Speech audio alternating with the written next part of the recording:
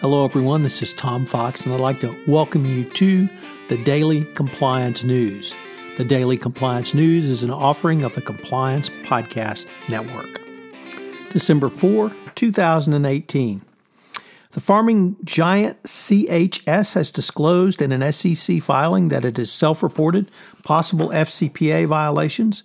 The investigation is related to reimbursements the company made to pay Mexican custom agents. The reimbursements were for payments made, the agents made to Mexican custom officials on behalf of the company in 2014 and 2015.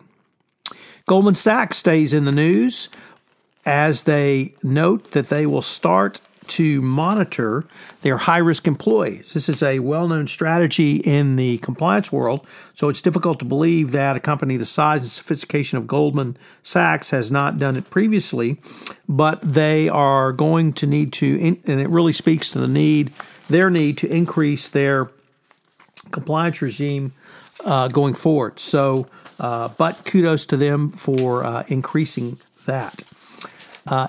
Next, the 1MDB scandal goes in a little bit different direction, where it turns out that J.Lo was actually equally involved in bribing of U.S.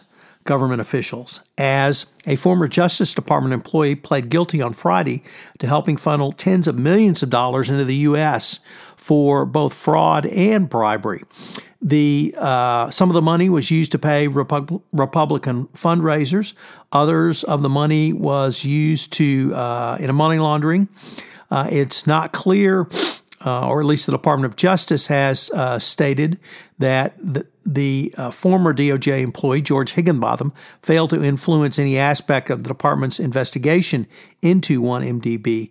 Nevertheless, it really goes to show just how far J.Lo was willing to go and did go in his bribery in Malaysia, in the UAE, in other countries going forward. So lots of new information in that world as well. Finally, from our good friend Francine McKenna over at MarketWatch at the Wall Street Journal, she reports that Marriott's data breach raises questions about meeting the SEC standards for cybersecurity disclosure.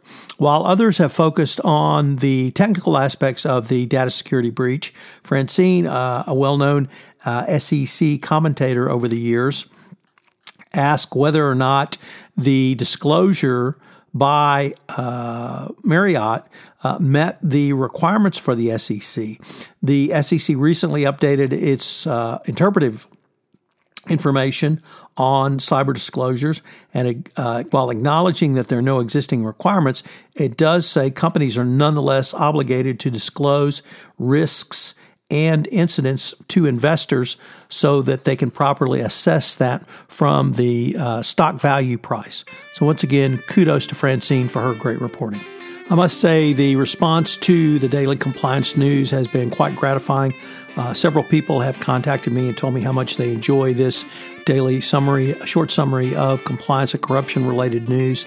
So I have decided to move this forward as a full-time series into 2019. Also, I hope you will check out some of the new offerings on the Compliance Podcast Network. Jay Rosen and I have started a new podcast series, Popcorn and Compliance, where we take a look at the movies and relate it to some compliance topics. Finally, Mary Shirley and Lisa Fine are starting a new podcast series, Great Women in Compliance. It premieres Wednesday, December 5th on the Compliance Podcast Network. I know you'll enjoy it. This is Tom Fox, the Compliance Evangelist. The Daily Compliance News is a production of the Compliance Podcast Network. Thank you for listening.